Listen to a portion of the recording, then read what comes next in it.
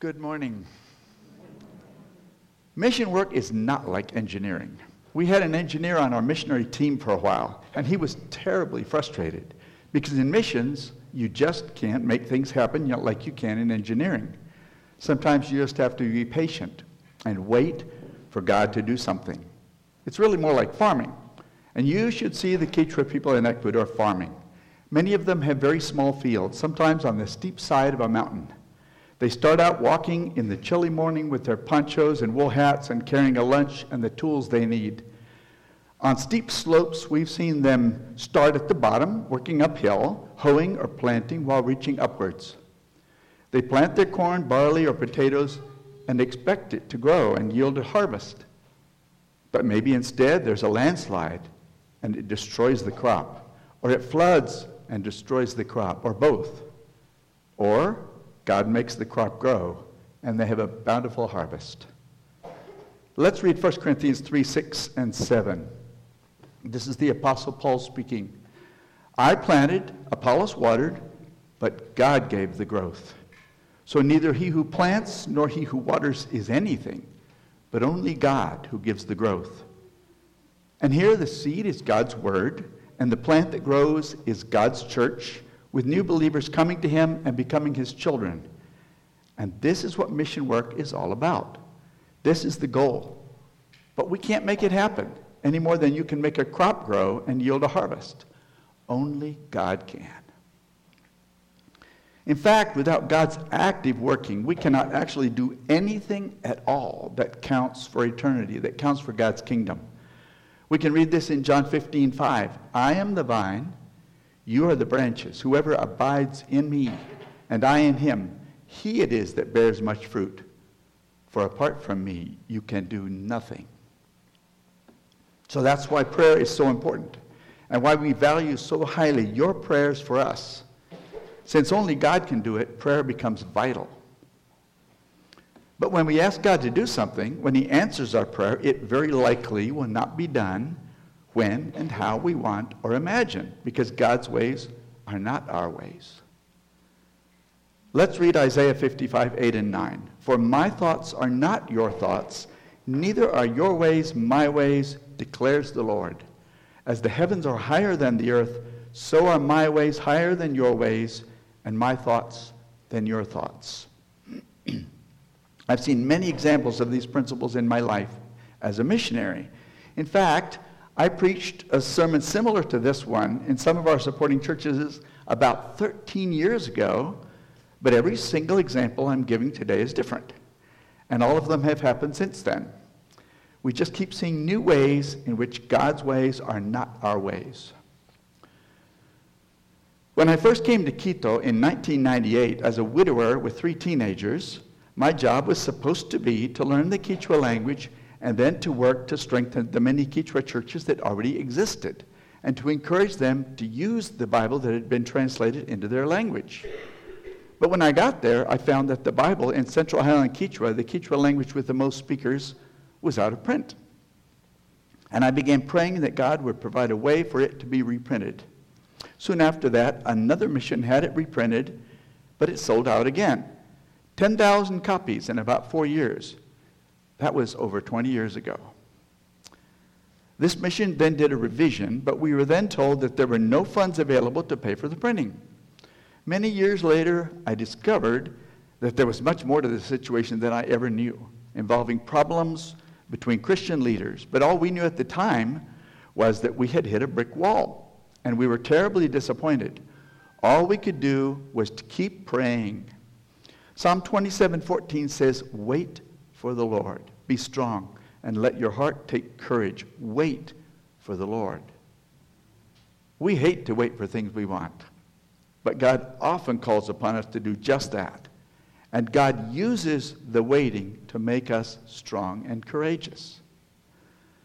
Then several years later, a Quechua friend named Daniel Sigla told me that he'd been hired by a different organization. This gets a little complicated.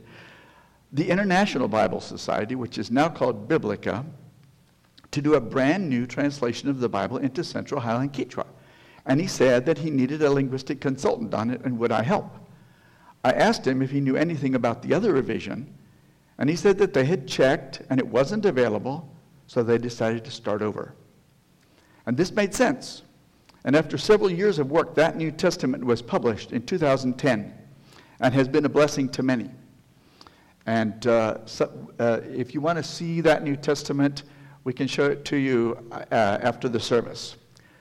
Again, God answered our prayers, but in his own time and in his own way, not at all in the way that we had imagined. He always knows best, and he doesn't necessarily explain what he's doing, but he does answer our prayers. This was all very encouraging, but the Quichuas were wanting to have the whole Bible. Unfortunately, this Bible Society did not have funds available to continue the project.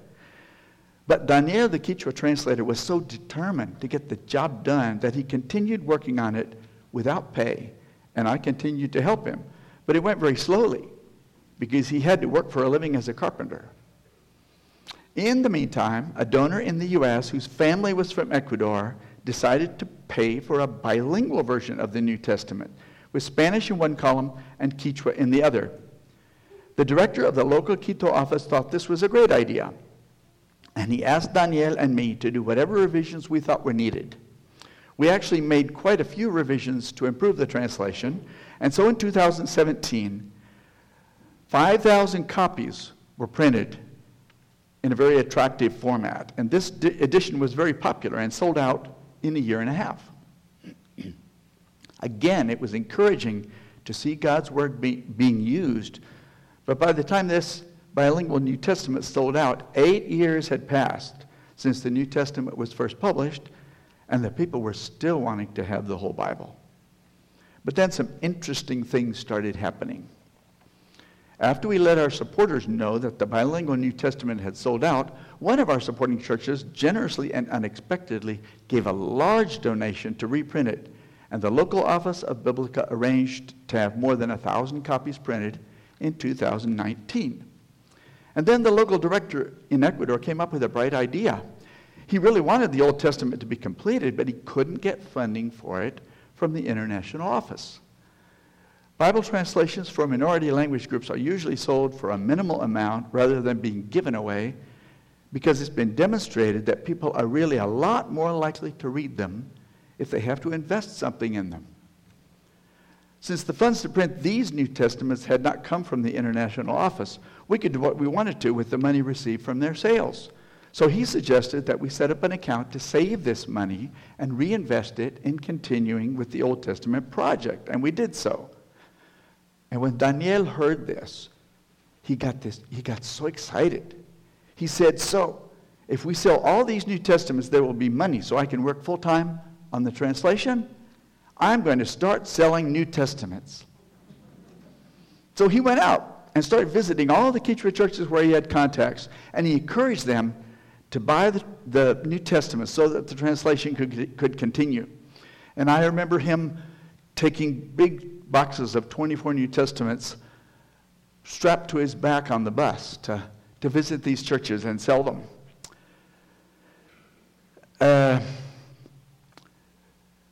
And he sold a lot of New Testaments, and the funds started building up.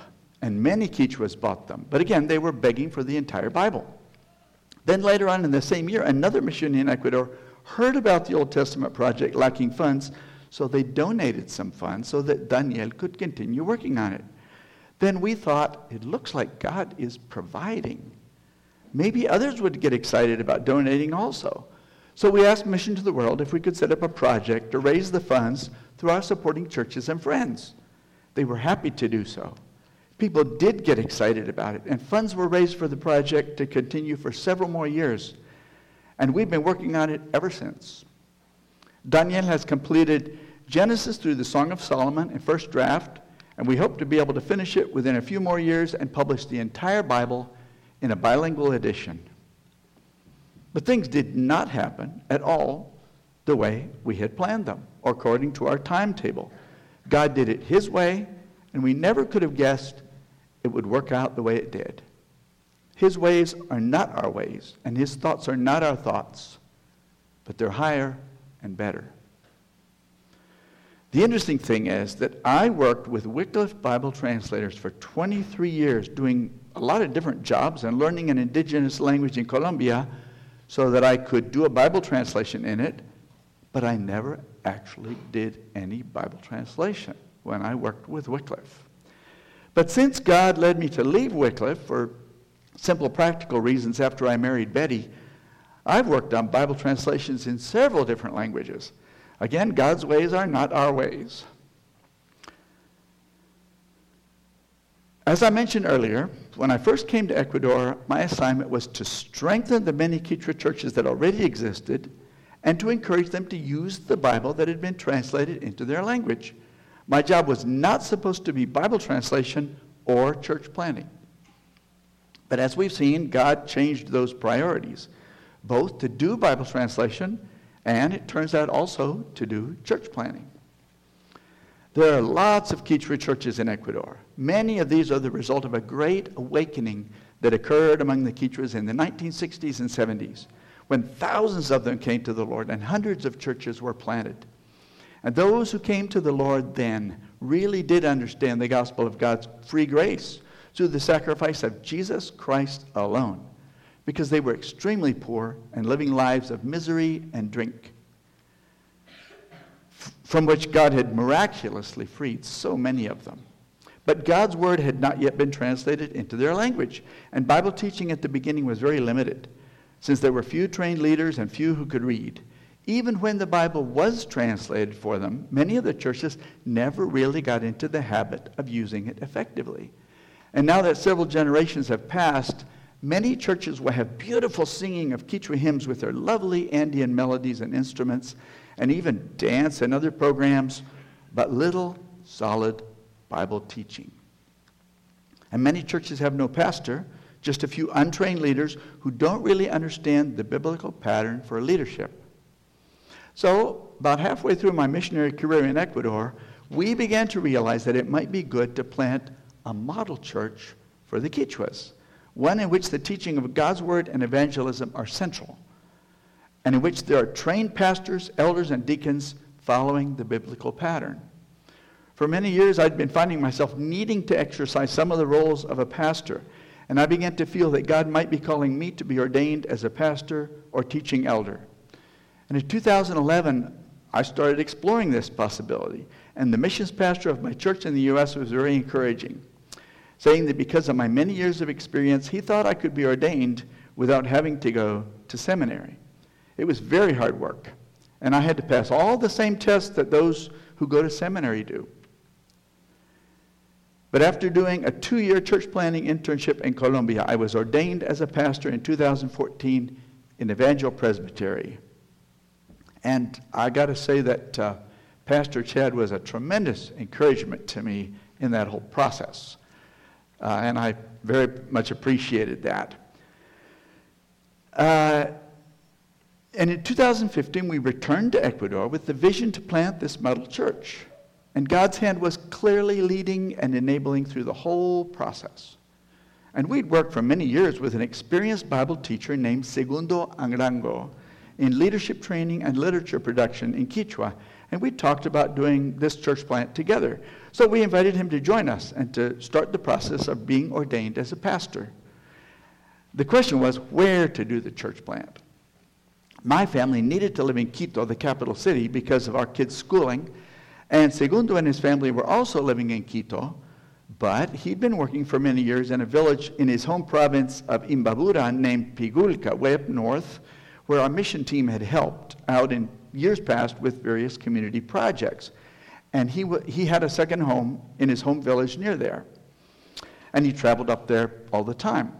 So I asked him, do you think that would be a good place for a church plant? He said, no, none of the adults are really interested, only the children, because we always do a vacation Bible school with them every summer. So we decided to do the church plant in the big city. The problem was how to get started. There are many thousands of Quechua speakers in Quito who've moved there looking for work, but they live scattered all over the city and not in any particular neighborhood. We visited various markets and neighborhoods to chat with Quechuas in various parts of the city, but we found that people were very busy. And they didn't have time to talk, and we weren't finding much interest. And we prayed diligently to the Lord for wisdom and guidance. Then we decided to visit one of the city parks on a Sunday afternoon, the one time when many of the Quichuas have time off. And the first time we tried that, the Lord led us to two related Quechua couples who were enjoying the park with their children. We asked them if they were worshiping anywhere, and they said no. And they got very excited about worshiping with us. And they became the core families for our church plant. And God graciously led us to several other families, so that for several years we had a congregation of between 30 and 40 people, which was very encouraging. The English Fellowship Church in Quito graciously provided us with a place to meet. And we preached through the book of John to ground them in the message of the gospel of free grace, and then through the book of Acts to teach them about evangelism and the formation of new churches. And we learned many of their beautiful native hymns set to lovely Andean tunes. And we worked with them to teach them to read well the long words that are such an integral part of their language. And we started having monthly dinners at the church. And the people pitched in and brought their own delicious traditional food. And we even began teaching some of the older people to read who had never learned. And we started a men's prayer breakfast to begin to teach the men how to be good husbands and fathers and church leaders. And we started planning an evangelism program to teach people how to share their faith. And then the COVID pandemic hit. Y'all will remember how hard that was, especially in the beginning. But in Ecuador, the restrictions were much more stringent than in much of the United States. And all churches were closed for nearly a year. And many businesses closed. And many of the people in our congregation lost their jobs or couldn't sell their products and had no money. And many churches went to online services. But in our case, that wasn't possible because most of the people in our congregation did not have reliable internet. However, almost all of them did have cell phones, even if they just had prepaid accounts that only cost them $3 a month. In Ecuador, you can receive calls without being charged. You only get charged if you initiate a call. So we would call them, and we did call them every week if possible, and we asked them how they were doing, and we prayed with them and read scripture with them. And during that time, we focused on the many Bible passages that teach about God's comfort and care and how we can cast all our anxieties on Him and trust Him no matter what happens. Then finally, after a little more than a year, we were allowed to meet again in person, but only if we met outdoors in tents, well separated from each other, and everyone wore masks, and we took everyone's temperature, and we sprayed everyone with disinfectant, if you can imagine. But we could meet, and most of the families returned. Then by the beginning of 2022, we were sufficiently encouraged about the growth of our little congregation that we decided it was time to move from a Bible study towards being a constituted church. We had two couples attending who had already been baptized in other churches, and several others who had made professions of faith. So we received those two couples as members, and we started celebrating the Lord's Supper and talking about what a church is and about the importance of baptism and church membership. And near the end of the year, we were able to baptize one other adult and receive her as a member, which was very exciting. But others were struggling with various issues. One lady clearly loved the Bible teaching and the singing, and she'd been a faithful attender for years. And she often asked for prayer for herself and her family during our regular prayer time in our service. And it had become clear that she truly trusted Christ as her Savior. But when we challenged her to be baptized, she said, "I can't. My children wouldn't like it." We explained that part of being a Christian was to identify publicly with Jesus through baptism, which is the sign of the covenant. She said, "Yes, I understand, but I'm still saved even though I don't get baptized, right?" That's a difficult one. Very carefully and patiently we explained that, yes, she would still be saved, but that this was something that Jesus commanded all believers to do, and that it's an important part of our obedience as a Christian, of her obedience as a Christian. In any case, we told her that she was still welcome in our fellowship and that we would continue to pray for her and encourage her. But it wasn't long before her attendance started dropping off, and even though we continued to call her regularly and encourage her, she eventually stopped coming. Others were struggling with other issues. About half the congregation was composed of one large family, the children and grandchildren of one lady.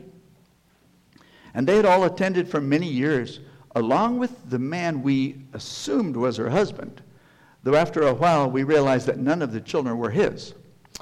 And he'd made a profession of faith several years before, but he seemed reluctant to be baptized, and we couldn't quite understand why. Then one day in casual conversation, they mentioned that they were encouraging her son to marry his girlfriend, but that they didn't have a lot of leverage since they themselves were not married. Aha, I thought. This might explain some things. So I started talking with them, explaining that if they really wanted to follow Jesus and commit their lives to him, we would be happy to baptize them, but that they needed to obey God's law about marriage and would either need to get married or stop living together. And that's an important message in the United States now as well.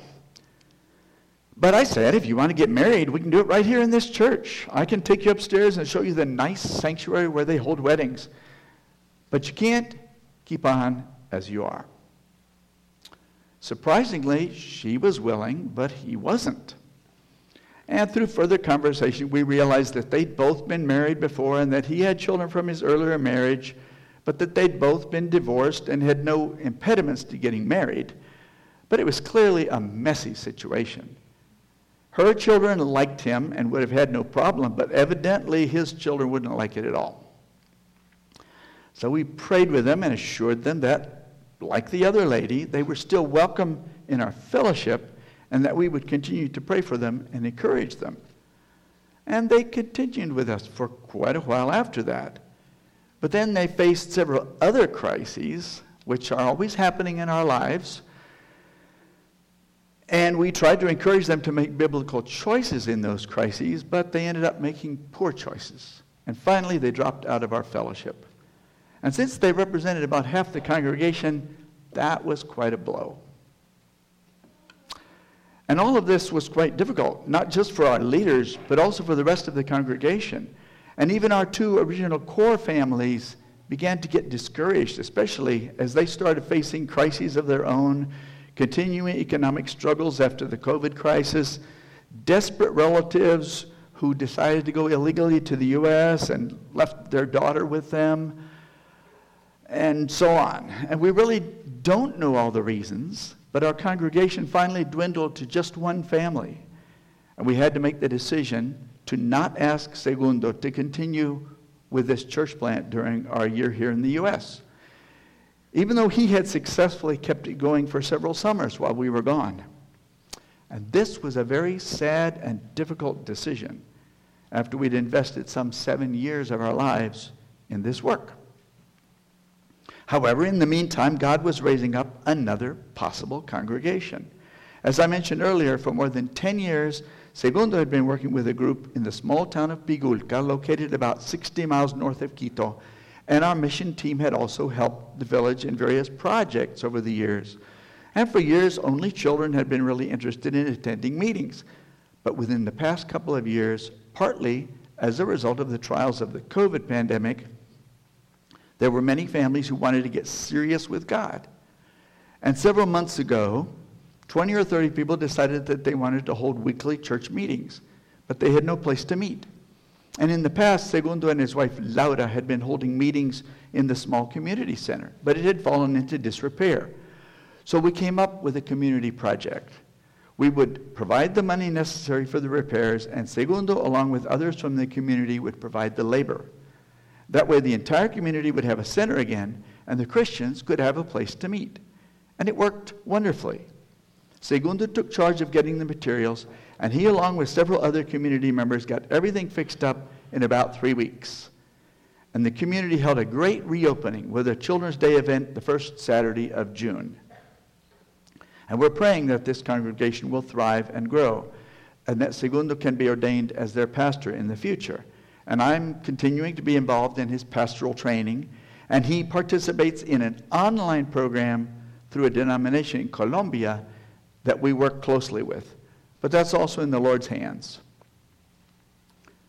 But this still begs the question, were the 7 years we invested in the church plant in Quito just wasted effort? Well, we know that the answer is no. We preached the gospel to many, many people and faithfully taught God's word week after week. Isaiah 55:10 and 11 say, "For as the rain and the snow come down from heaven and do not return there, but water the earth, making it bring forth and sprout, giving seed to the sower and bread to the eater, so shall my word be that goes out from my mouth. It shall not return to me empty, but it shall accomplish that which I purpose and shall succeed in the thing for which I sent it." So we know that our preaching and teaching were not wasted, but that they'll bear fruit in many of these lives at some point. So, have we given up on our vision to plant a model church among the Quichuas?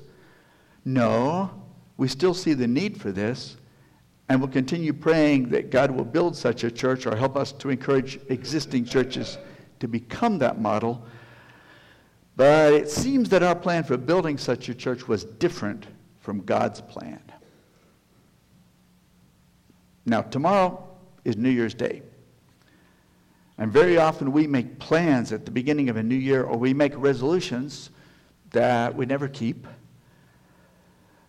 And it's good and necessary to plan. If we don't plan, we're less likely to use our time and resources effectively.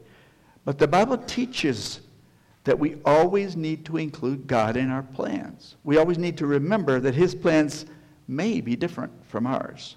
James 4:13 through 16 say, "Come now, you who say, today or tomorrow we will go into such and such a town and spend a year there and trade and make a profit. Yet you do not know what tomorrow will bring. What is your life? You are a mist that appears for a little while and then vanishes. Instead, you ought to say, if the Lord wills, we will live and do this or that. As it is, you boast in your arrogance. All such boasting is evil." So we need to make our plans, but humbly we need to be prepared for God to change them and not gripe at him if he does, though I know from experience that griping is sure easy to do. God's ways are not our ways, but they're higher than our ways, and he is always faithful. So plant and water and pray and see what God will do. And please keep praying for us in our missionary work, because your prayers make a difference. And in your own life, when you find that God is not answering your prayers as quickly as you would like, or the way that you would like, don't give up. After 44 years of ministry on the mission field in 3 different countries, I've seen God's faithfulness every step of the way. So keep on praying and trusting him, and he will answer in his good time and in the very best way. Let's pray. Dear Father, we thank you that you sent your Son to save us as we remember his coming in this special time of the year. And we thank you that you lead us and guide us.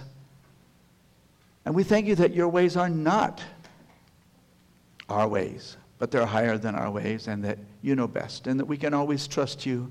And we pray that you will teach us to trust you more and more each day, even when things don't go as we plan. And we give you the honor and the glory and the praise. In your precious name, amen.